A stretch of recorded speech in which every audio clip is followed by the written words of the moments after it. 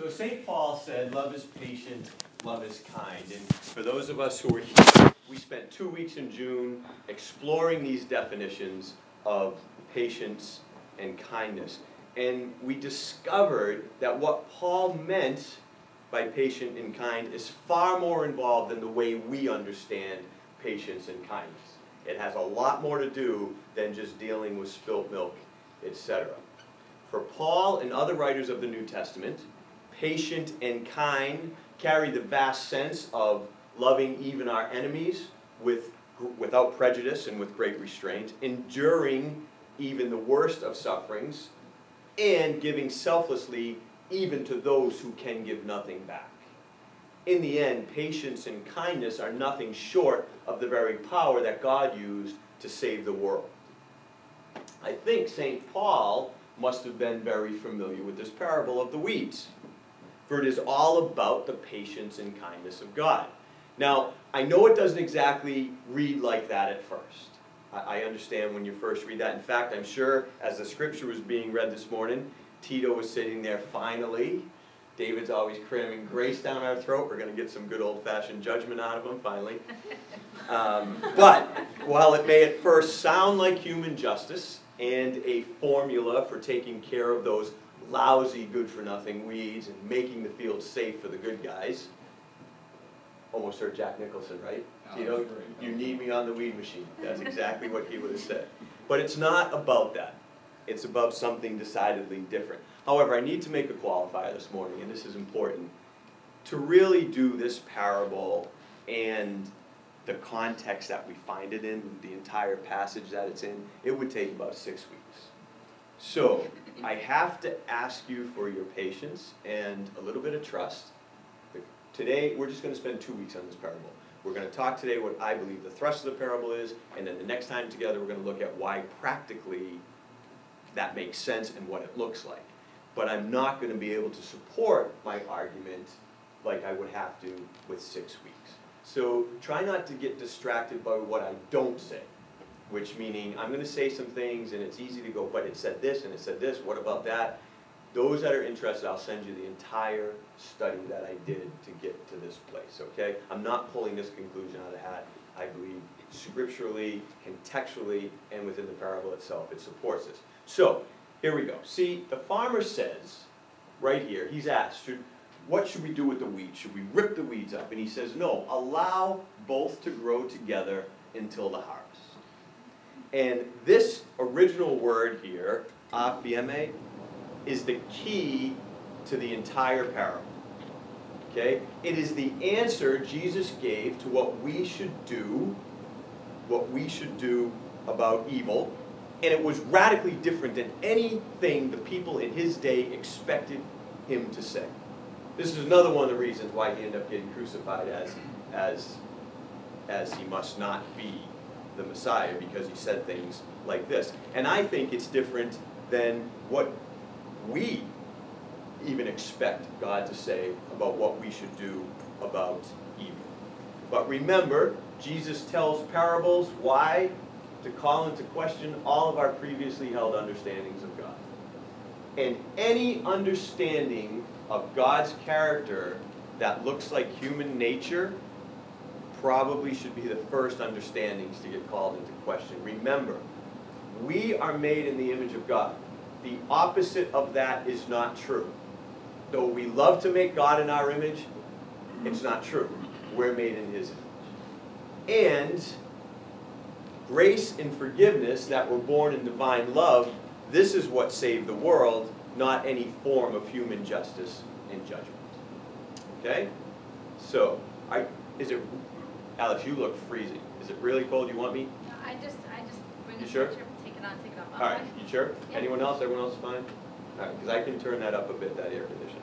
All right, sorry about that. So listen, here we go. If we turn to Matthew chapter 6 and read the Lord's Prayer, we have the exact same word. Allow, aphieme, both to grow together until the harvest. That's from our parable. Go over to the Lord's Prayer, which most of us know, and forgive us our debts as we forgive our debtors. Exact same word. Aphieme. So, a good question is, why the translation into allow, or some versions have let, and not into forgive? Well, first of all, it's not an incorrect translation. All right? We could spend half the morning exploring the development of the Greek word, and then look at how it was translated into multiple Latin words, and then we could talk about how those Latin words gave birth to English words, and then we could talk about how a lot of English words don't mean what they meant back then, but that's an incredibly boring thing unless you're a word geek like I am. So we're not going to do that. We're not going to spend that time. Everyone would be sleeping by the time I got done to how that came about. Instead, I want to approach this from a totally different angle. Okay? Here's the question. Are these two words really that different? Are allow and forgive really that different? Let me try to explain. I am sure you have heard someone say, or maybe you yourself have said something like this. We can't just let people do whatever they want. We can't allow people to sin. As Christians, we need to keep people in line and make sure they know there are severe consequences for their actions. Otherwise, they're just going to keep on sinning. Surely forgiveness is not allowing a person to keep on sinning. God doesn't want us to keep sinning. Okay, we've all heard that, I'm sure, especially if we were brought up in church. Maybe some of us say it, maybe some of us even think it. Well, first of all, the parable is not about God wanting us to sin or not. Obviously, God doesn't want us to sin. Sin kills us, it kills our neighbors, sin ultimately killed God. Of course he doesn't want us to sin. However, the parable is about what God does with sin and what he wants us to do with it. Allow it. Forgive it. Okay? And I believe there is very little difference between these two words, allow and forgive, which is why I think this is a perfectly fair translation of the original. Consider this. Peter asked Jesus, how many times do we forgive someone?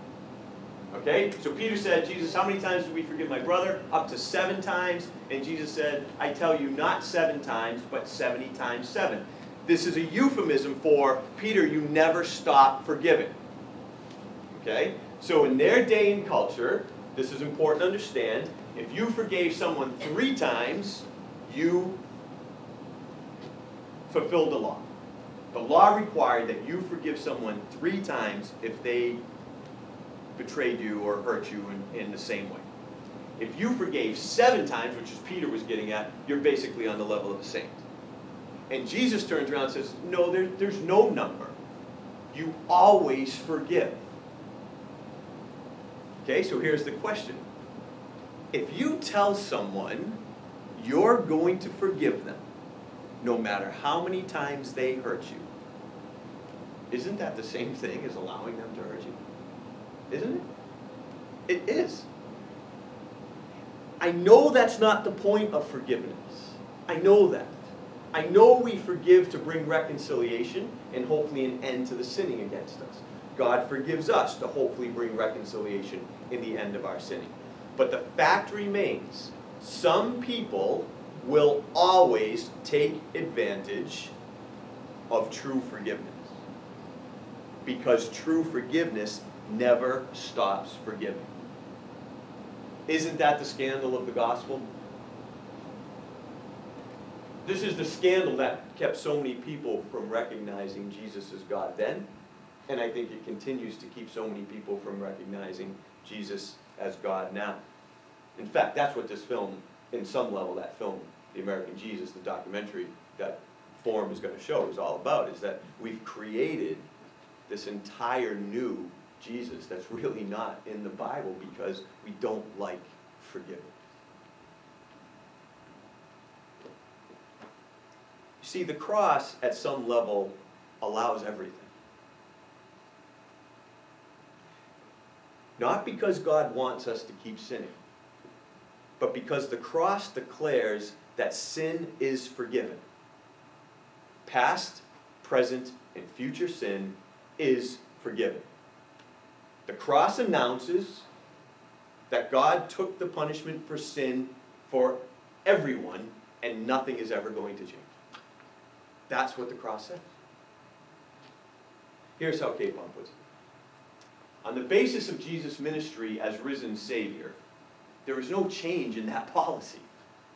He comes forth from the tomb and ascends into heaven with nail prints in his hands and feet and a spear wound in his risen side, with eternal, glorious scars to remind God, angels, and us that he is not to go back on his word from the cross.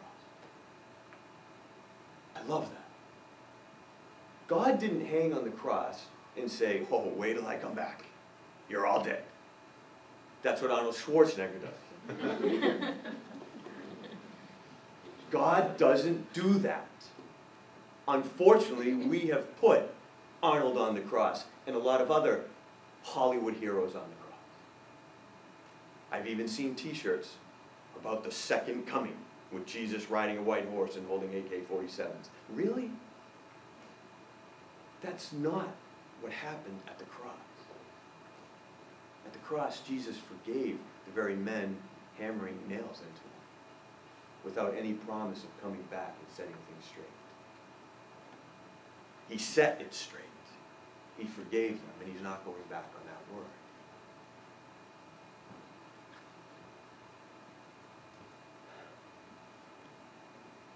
That is why it's called the gospel.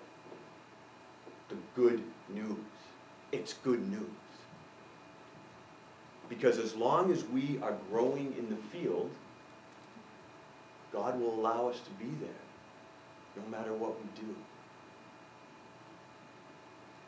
And God's answer to what we should do with evil is the same. We should forgive it. Of course, that is so much easier to say than do.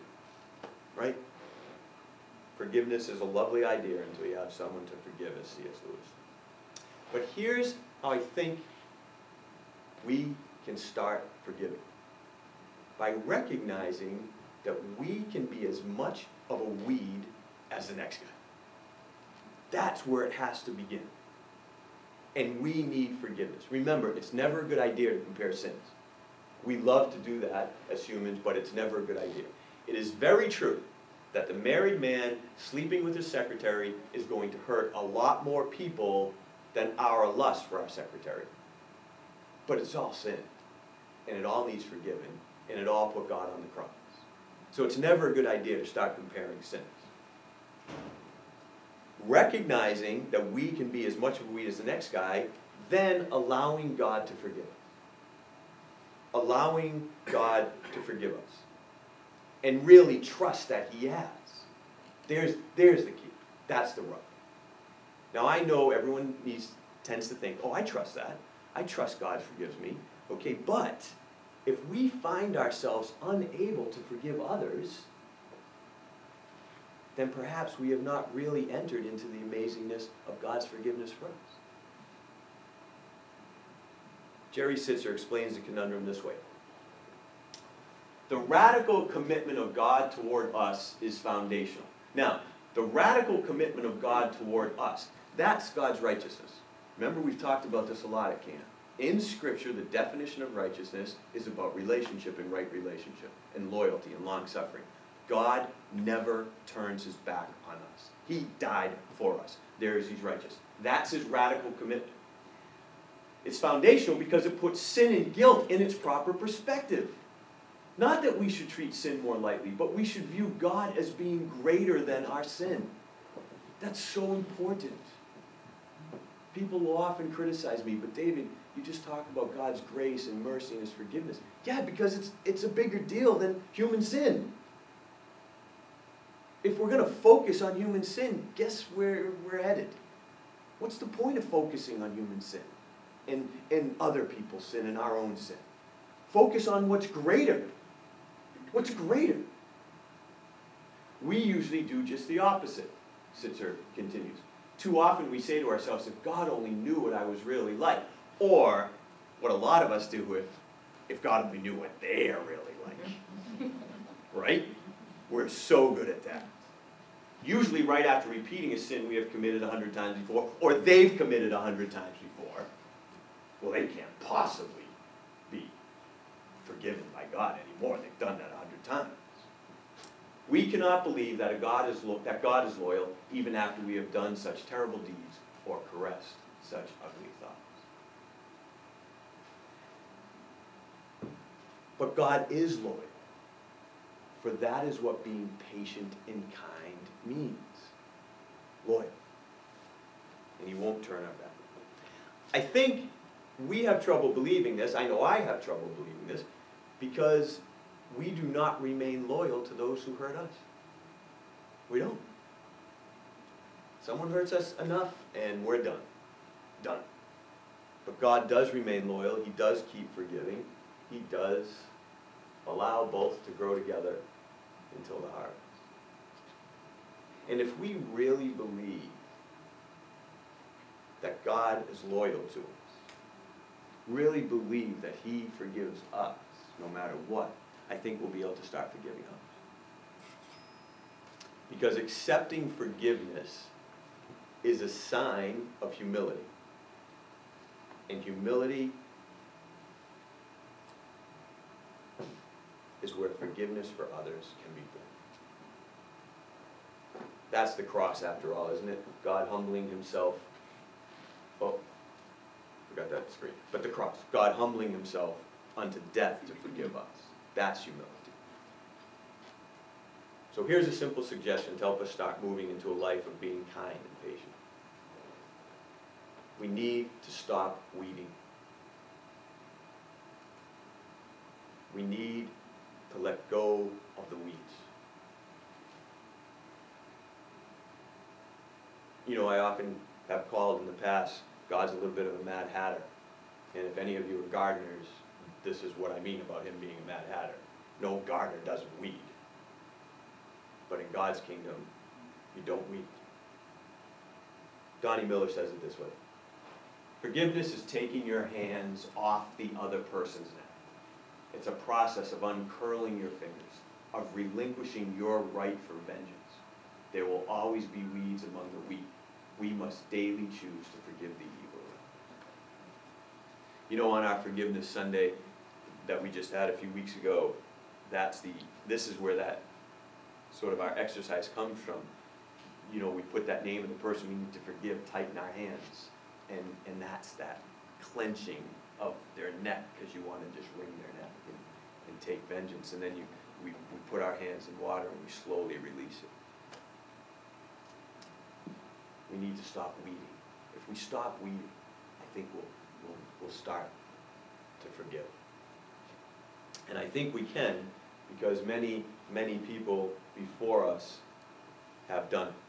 I've talked here a number of times about the Amish response to the murder of their daughters.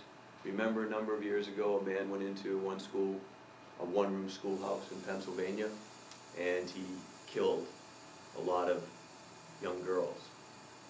And then he killed himself.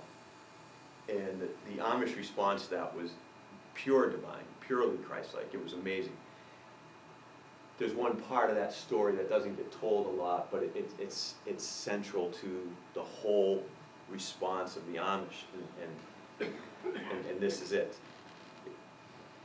The family of the man who killed the girls, his wife and her parents, they had a funeral for him, of course. They loved him.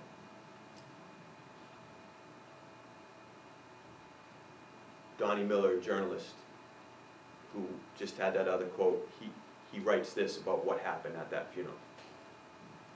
Just as the funeral was about to begin, a procession of black buggies and horses came up to the church. Men in dark suits and black hats, and ladies in long black dresses and white bonnets walked up to the church and stood alongside the mourning family.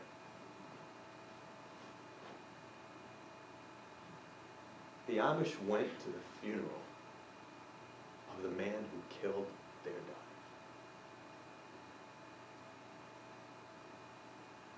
That is patient and kind. That is suffering evil. That is allowing the weeds to grow up in the field. And that is sharing the invitation to receive God's forgiveness. And that is the gospel of Jesus Christ. might we join in that kind of